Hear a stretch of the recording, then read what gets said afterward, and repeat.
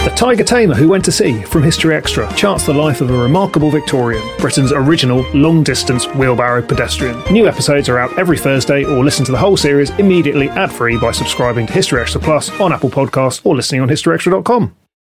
This episode is brought to you by Indeed. We're driven by the search for better, but when it comes to hiring, the best way to search for a candidate isn't to search at all. Don't search, match with Indeed. Use Indeed for scheduling, screening, and messaging so you can connect with candidates faster. And listeners of this show will get a $75 sponsored job credit to get your jobs more visibility at Indeed.com/HistoryExtra. Just go to Indeed.com/HistoryExtra right now and support our show by saying you heard about Indeed on this podcast. Terms and conditions apply.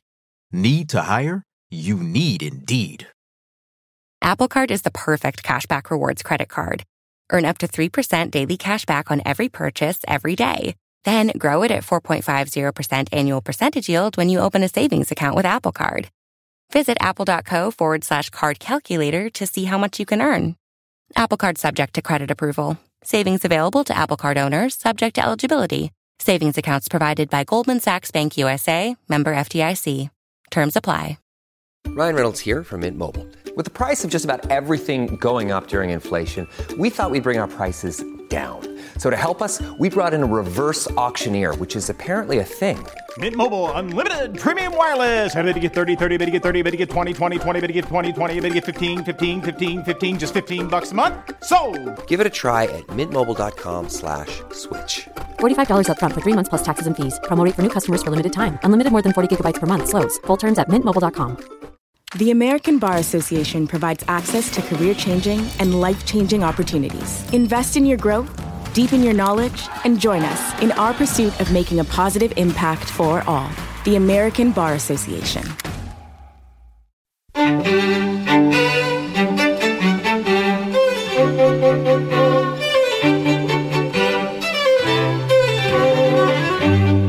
Hello and welcome to the History Extra podcast from BBC History Magazine, Britain's best-selling history magazine.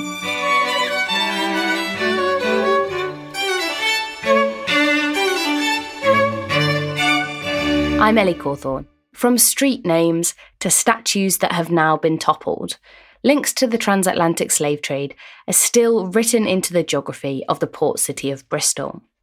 But the transatlantic slave trade hasn't always been taught in much depth in the city's schools. After the statue of slave trader Edward Colston was pulled down by protesters in June 2020, a group of history teachers banded together to create a new textbook, Bristol and Transatlantic Slavery: Origins, Impact and Legacy, to educate students about the topic. Our section editor, Rhiannon Davies, spoke to two of the book's authors, Richard Kennett and Tom Allen, about the project. So what inspired you to write this new textbook? I think you should answer that one, Rich, because it was your idea in the first place. Fine. I mean, it's interesting sat in this building opposite the Colston plinth. And I think that the thing that clearly inspired us to write the textbook was really watching that statue fall last June, a year ago. And the reaction to the statue falling a year ago from the public and from our own students, I think really made a lot of history teachers in Bristol think that what we were doing wasn't good enough. And actually, I think we needed to teach transatlantic slavery and empire in a different way. And really, in those following weeks after the statue fell, a lot of us kind of started looking back at the textbooks that we used. And frankly, we were slightly appalled by what we saw. And we were realizing how narrow and how colonial a lot of the textbooks were. And we kind of came up with this idea that, let's write our own. It's lockdown. None of us were going away last summer. We had some time on our hands. And we were like, let's write our own. So we sort of embarked on a project that we were initially going to write a PDF, a leaflet for ourselves. And that kind of spiraled out of control and turned into a book in the end. But it was really, definitely, the Black Lives Matter protests were the thing that definitely inspired us and kicked us off on this project. I'd definitely like to find out more a bit later on about Black Lives Matter and the Colston statue, particularly as you said, just outside our building is where the Colston statue originally stood. So it'd be great to get more on your guys' thoughts on that later. But before we come on to that, I wanted to know a little bit more about the process of writing the book, because it was very collaborative, wasn't it? Can you tell us a bit more about that? Yeah, well, although, as Rich said, the statue coming down and the protests kind of brought really into sharp focus a lot of the issues we wanted to resolve with the book. Transatlantic slavery was something a few of us on the team had been working on already. There was a fellowship run by the Historical Association the year before that two of the authors, myself included, had been on. And that, I suppose, it started this process of really thinking about what the problems were with the way we had been teaching slavery in the past. And a lot of us on the writing team knew each other already. We have these meetings in Bristol a couple of times a year where history teachers get together and talk about a certain issue. And so we kind of had a team from the beginning of teachers who were keen, enthusiastic, and who we knew were good writers as well. And then we got involved with the university, didn't we, Rich? Yeah, and what we realised from the start is that we kept saying we wanted to get it right. So we realised that we needed to enlist academics. So from the start, we kind of asked for help from academics, and academics from Bristol University immediately said, yes, we'll happily check anything you want. So they started ripping apart our initial book plan. Then we were sending off our draft chapters to different academics, both from Bristol and from other universities, and they were really heavily critiquing it. And then we did the same when we did when we got to the actual final manuscript, we were sending it to different academics. So it was really collaborative between teachers and academics. And then there was a third group who was also instrumental, and it was the museum, because Bristol Museum have really funded the project, but also provided massive expertise. So one of the curators, who's actually just retired, the curator of the Transatlantic Slavery Gallery at MShed, they really had the most amazing knowledge and were able to kind of rip apart some of the manuscripts that we'd written, where we'd written stuff that we thought was accurate. We'd all read quite widely ourselves, and yet the museum team and the university team were able to come in and critique it and pull it apart. And it's actually ended up that one of the academics we worked with, Richard Stone, we published his research before he's published it in an academic paper, because we got there first, I think only by a few months. But he'd done research into the fact that Bristol merchants were trading enslaved Africans way before 1698, which is when most people thought that Bristol properly started. Richard had proof that Bristol merchants were trading decades before that. We put his research into our book, which is quite neat because a kid's book's got the most up-to-date kind of academic research available. And of course, there were those moments where two different academics would send back their comments on the draft, both disagreeing with something we'd written, but for different reasons. You know, one saying, you haven't emphasised this enough. Another person saying, oh, this is really over-exaggerated. So I suppose it's an insight into the historical process, isn't it, that we had to decide where we were going to draw the editorial line on those things sometimes. And in particular, where do we draw that editorial line for a 12-year-old? Because that was where we were aiming it. We were aiming it at 12-year-olds. And we had to sit there with different academics saying different things, go, okay, what do we think a 12-year-old needs to know in this debate, though? Well, all right, there is clearly a debate here, but what is the line that we're going to take? And yeah, it's hard, but history is hard, and history is a debate and it is a discussion. And I think it really made us think about that a lot as well. Yeah, I think that's why it's important that it was classroom teachers actually putting the final book together. Yeah. Because we could all visualise our own Year 8 students and what they would be enlivened by and what they would be shocked by and how they would react to all the different elements that went into the book.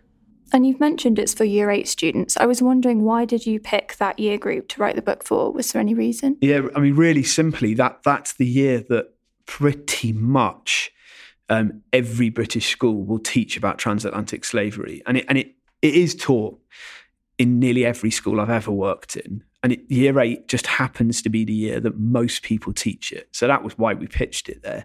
Because it's one of those topics that's quite bizarrely not really in the GCSE at all. So if you do it at Key Stage 3. So you do it in those years 7, 8 or 9, and most people do it in Year 8. So that's why we pitched it at that level. And thinking about the existing curriculum, I've actually got a quote that I'm going to read out now, which is from Sally Thorne, who's the head of humanities at Colston Girls' School, which is soon to be renamed Montpellier High, and who was also involved in the project. And she said that in other textbooks, there was a victim narrative of Black history that too often centred on the mechanics and the macabre elements, rather than putting Black people at the centre of the story. Do you guys share that view? Is that what most textbooks were like? Yeah. And why do you think that is? Why is that the narrative that was pushed? I think one of the problems is that previously, the first time a lot of students in British classrooms encounter African people, it will be when they're learning about the transatlantic slave trade. Now, this is something that is changing now. A lot of schools have recognised this problem. For example, a lot of teachers are now teaching their students about the Kingdom of Mali in Year 7, Mansa Musa, to show that African history didn't begin with transatlantic slavery. But as I say, that kind of, and as Sally said, the macabre telling of the story has made African people into passive victims, that they'll enter the story being enslaved, and then often there will be a focus on the experience of a slave auction, and also then life on a plantation, with a kind of a grotesque emphasis on horrible punishments and physical scars, that kind of thing. And I think what that does is it reduces the humanity of those people, even if it's being done in a way to try and generate sympathy or empathy. It dehumanizes, and it takes away the agency of people who, at every step of the way, rebelled against enslavement. And I think often another problem we've identified is that it tells the story in a very American way. There's a kind of a blurring of the experience of enslaved people who were taken to North America. Traditionally, there's a lot of schools have used the 1970s TV program Roots to illustrate this, and it's a really engaging TV program, but it kind of it blurs in the students' minds the fact that there was a very different experience in the North American colonies, which of course gained their independence in the 18th century, and in the Caribbean, which remained part of the British Empire for a lot longer. Wouldn't you say, Rich? Yeah, I agree. And I think that also the school curriculum, I think something that the team has realised is that the school curriculum is quite a colonial curriculum. Really, last year was where I personally suddenly started realising the flaws in my curriculum.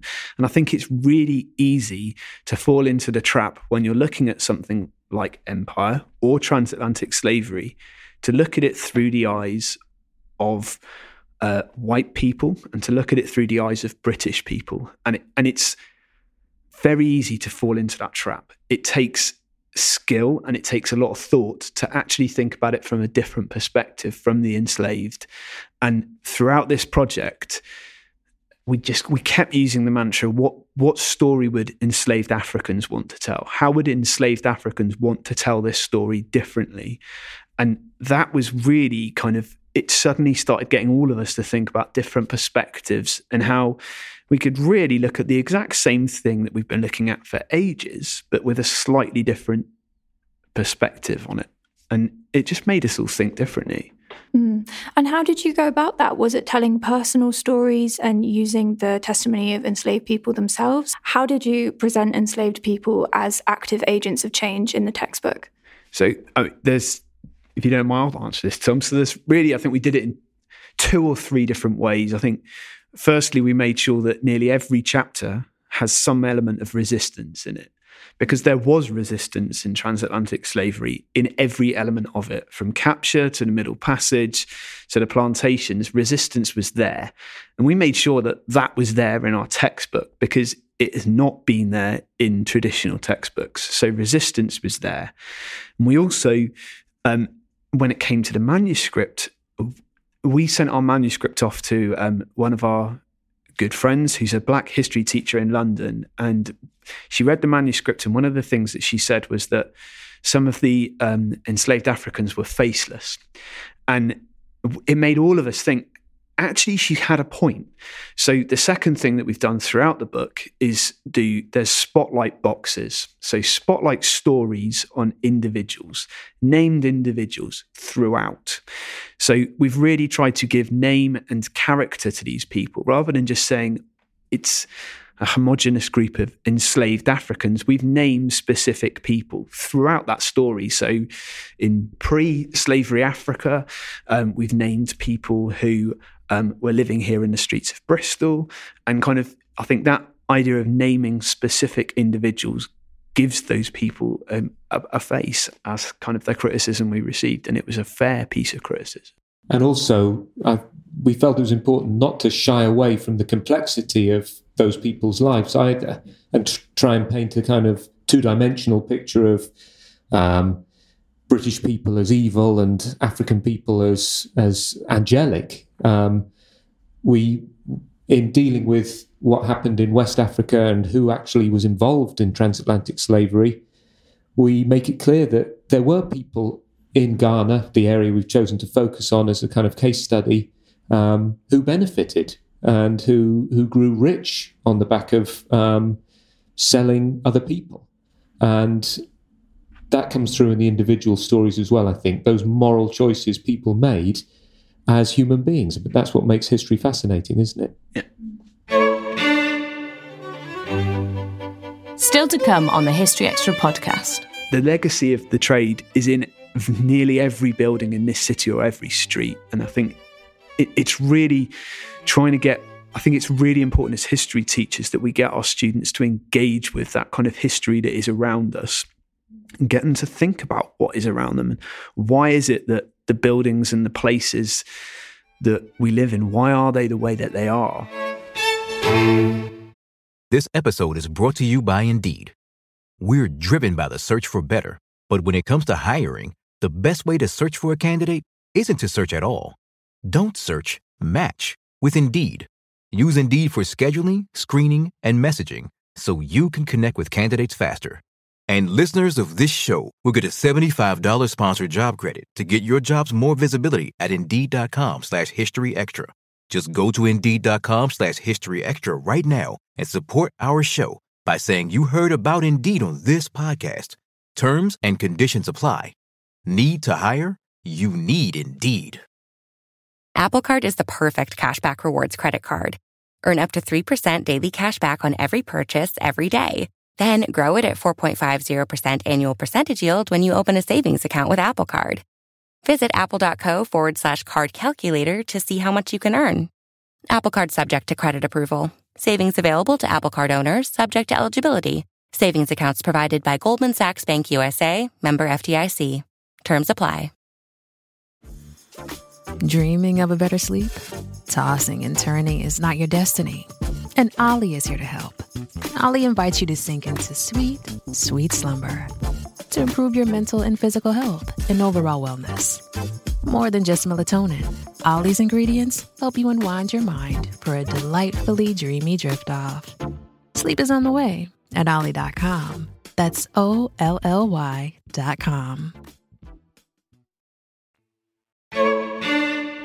And thinking now about Bristol and Bristol's history, I actually read an article that you wrote, Richard, and you said that local history is a really good way of inspiring the children that you're teaching, inspiring your students.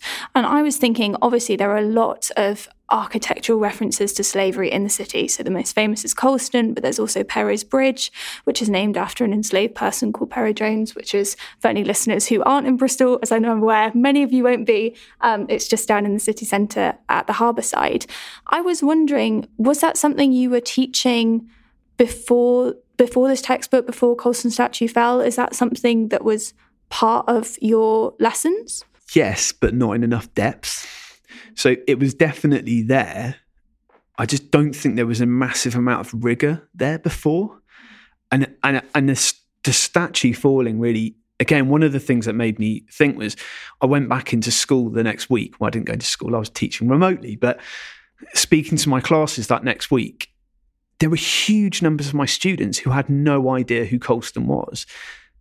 And I know that I'd mentioned him in my lessons, but clearly not in enough detail for the students of this city to understand who is a really key figure in this city. And again, as Tom said, in a complex way of somebody that enslaved 85,000 Africans, but also did plug money into this city. And I think it was important that my students had that idea of this complexity of this individual, but they didn't. And that was also partly kind of what inspired us to write the textbook, really. Yeah, and I think the debate about statues that's happened since Colston fell has actually only enriched history lessons. It's something I've brought into other parts of the British Empire that I teach about. A lot of people are saying, you can't get rid of statues. They teach our history. So I thought I'd go with that and explore the stories behind some of these statues with my classes. And we'll often have a discussion about should the statue of, Robert Baden-Powell stay up. I think it's a really good way into some of those discussions about how we commemorate the past in this country. But it also, the last year has really made me realise how much of the fabric of this city reveals the legacy of transatlantic slavery. And really, you can't walk down a street in this city without realising that. I just walked into this building and I walked down Guinea Street, which is named after the Atlantic trade. And I walked past Perrow's Bridge. We're on Colston Avenue. Yeah. We're on Colston Avenue. I walked through Queen Square, which is where lots of the merchants lived. The legacy of the trade is in nearly every building in this city or every street. And I think it's really I think it's really important as history teachers that we get our students to engage with that kind of history that is around us and get them to think about what is around them and why is it that the buildings and the places that we live in, why are they the way that they are? I mean, the other thing that the textbook really tried to do as well is get students to realise that it's not just in the cities, though, that the legacy of transatlantic slavery is also in the countryside around us. I mean, I teach at Ashton Park School, which is on the edge of Bristol. From my office, I can see Ashton Court Estate. That house, that stately home is beautiful. It was built on the money of Jamaican plantations. And I think, to me, that doesn't lessen the beauty of that building, but it enriches my understanding and the history of it. And we've talked quite a lot about the physical legacy of the slave trade, but what other legacies does the slave trade have, particularly in Bristol, that you talk about in your textbook? Well, we bring the story right up to the present day with the fight for racial equality.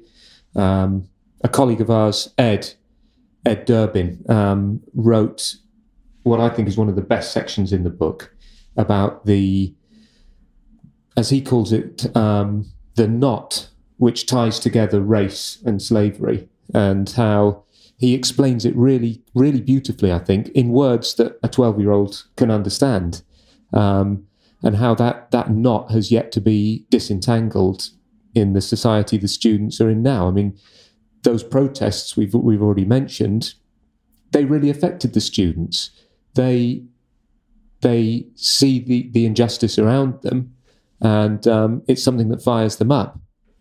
And for them to be able to explore the kind of the deep history of that idea of racial injustice is something really powerful, I think. And I think that racialization as a legacy of transatlantic slavery is something that I think there were a handful of British schools that were actually teaching that before the Black Lives Matter protests of a year ago. And I think suddenly everybody realised that this is something that is very neglected in our curriculum, in our classroom, as an important element that we should be addressing and talking with our students. And that comes across as a legacy in our book very strongly. Absolutely. We've talked about old textbooks before, or not even that old really, but textbooks from a few years ago. And it is incredible how you can look through some of those and they don't mention race at all. Not even once. They'll show pictures of enslaved Africans and white Europeans standing over them. But at no point does it actually mention the word race or the concept. It's just it's supposed to be implicit somehow. And I think really explaining the roots of those ideas is one of the most important things we can do. And in particular, if you're aiming a textbook at a 12-year-old, making something that's as complicated as race implicit, I think is problematic.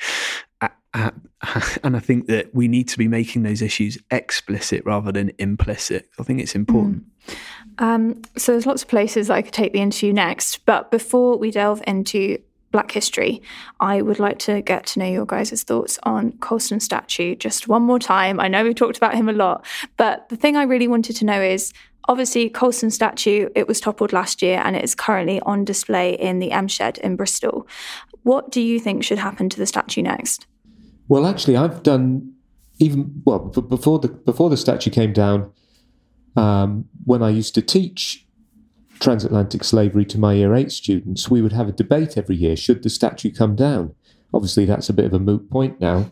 But what I really enjoyed about that was the class were always split about 50-50. No matter which bunch of kids I had, I did this about 6 years in a row, and the class were always split about 50-50, which I think is the sign of a good history lesson, really. It shows everyone's making their own mind up, at least. For me personally, I'd like to see him stay in the M Shed, I think, on his side, covered in graffiti. I think that's the best place for him. I agree. I'd rather he stayed in the M Shed. I don't think it would be appropriate to put it back on that plinth now. I also don't think it would be appropriate to put it away, which is what some other people have said. I think the best place is that he stays in the museum with the graffiti on him, on his side. And I think I went in to see him in there the day that exhibition opened, took my daughter as well. And the interpretation they've got around it is brilliant. They've really put the statue in its context. Actually, they did have to add a little bit later about the merchant venturers and their role in putting the statue up. But they really explained, this statue wasn't put up in the 17th century when he was alive. It was put up in 1895. It's already a historical interpretation when it was created. I think they've done a brilliant job down there, and they should keep him how he is. So thinking now about Black history more widely, I know obviously this is a very massive question, so apologies, but how do you think Black history as a whole should be taught in schools? What kind of approach do you think we should take? Firstly, I think it's really important that it's integrated into the curriculum and not seen as an add-on in Black History Month, which I think it is in a lot of schools. It needs to be integrated into our curriculum. It needs to not be seen as a bolt-on. It needs to be seen as a fundamental part of what we do. So whether that's whatever topic you are doing, I think it's important that we do talk about diversity of voices, and Black history to me is one part of that needs to be fundamentally there. Yeah, I agree. And it's that idea Black history is British history. It's not something different in another part of the world. Even, like I was saying earlier, some schools looking at the Empire of Mali in the 14th century, not just seeing that as some faraway kingdom, but the place where gold travelled from to come to medieval England and make crown jewels and religious artefacts in churches. The connections have always been there, and I think that's what we want to see, a wider history. And I think it's really important that we kind of challenge some of those myths that exist in this country, historical myths. So we're challenging things that, for example, that Black people really didn't exist in this society until Windrush. Black people have been here for a lot longer than that. And I think we need to explain that and show that to our students. It's that I think we've got a moral obligation as a history teacher to do that. As a connected question, do you think that teachers should be learning from their students about Black history? What role do you think the students should take? Absolutely. I think the students are vocal, in my experience, about what they want to know, especially in the aftermath of last year. But before that too, I once had a student come to me on her last day of year 11, a Black student, and she said, "Look, you haven't taught me all the history I wanted to know. You never taught us about Africa before transatlantic slavery, for instance." And, you know, I found that quite jarring to be told that at first, but then it was important that she said that. And yeah, we want to hear what our students want to know. One of our other colleagues who wrote on this book, Kate Smee, teaches in another Bristol school with a significant proportion of Somali students. And a very similar thing happened to Kate. She was that the students said that we want to do some Somali history. But I think that Kate's example to me also emphasises that I think as history teachers, we need to do our own homework as well. We can't just rely on our kids. So Kate went away after the kids said this to her and did an awful lot of reading about Somali history to create some resources to use in her classroom, which went down an absolute storm. And I think that we need to have that responsibility ourselves as well. And what kind of reactions have your students had to the textbook? I haven't got to use it yet because it's only just come out. I'm assuming you're the same, Tom. The only bit I've showed them is that section I was talking about before that Ed Durbin wrote on race, and they really responded well to it. It was I showed it to older students actually because I'd already done that topic with Year 8, but they found that that exploration of the link between race and slavery to be really revealing, I think. And earlier in the process, the manuscript was run past some Black students in London who really responded very favourably, in particular to the idea of having named people throughout the book as well. But yeah, hopefully we'll get to use it more with our students this year. Definitely. And thinking about other cities, so obviously Bristol is not the only city in the United Kingdom with links to slavery. There's London, Liverpool, Lancaster. How do you think teachers in those other cities can start to engage with their histories? Would you recommend they write their own textbooks, look into the history more? Is there anything you'd want to see across the country? To me, I think the key to the whole of this project for us was linking up with the museum. And I think that I would encourage any other history teachers to speak to people in the heritage sector who know an immense amount about the cities that they work in a way that history teachers just don't have that knowledge mostly. And so to me, I think the first step it would be definitely linking up with heritage people and linking up with local academics who can help you out with that kind of knowledge. And I've already seen that happening in Liverpool, where some other colleagues of ours who've been inspired by what we've done have already started a similar kind of, they've started the seeds of what I hope will be a similar project in Liverpool, because I think that I hope we've kind of set up a model that could be used in other places. And for my final question, when your Year 8 students sit down and they open the textbook for their first time and they start to read it, what's the main thing you want them to take away from it? For me, it's bringing Africa back into the picture. Often the stories of the way that transatlantic slavery is taught, Africa gets left behind very quickly, and the impact on that part of the world is glossed over. But bringing Africans and Africa into the story and really getting them to understand the legacy that still goes on in that part of the world is the most important. And for me, in addition to that, I think it's also that I want our students to realise that this is part of their story. in that this is not just the story of enslaved Africans. This is a global story, and this is a story of how Britain came to be. And I want my students to understand that and not see transatlantic slavery as a narrow piece of history that happened in the 18th century, that actually this is a story that began way before that. And really the ripples of that story can still be felt today. That was Richard Kennett and Tom Allen. The textbook that they've co-authored, along with 6 other teachers, is called Bristol and Transatlantic Slavery: Origins, Impact and Legacy. It's available now from Bristol Museums. If you enjoyed this podcast, you might also be interested to hear a conversation that I had recently with author Alex Renton about his own family's involvement in the slave trade. Just search for The Slave Trade, A Family History on your podcast feed or on historyextra.com to bring that up. Thanks for listening. This podcast was produced by Ben Hewitt, Jack Bateman and Brittany Colley. Join us tomorrow for an episode on the fall of revolutionary Maximilian Robespierre.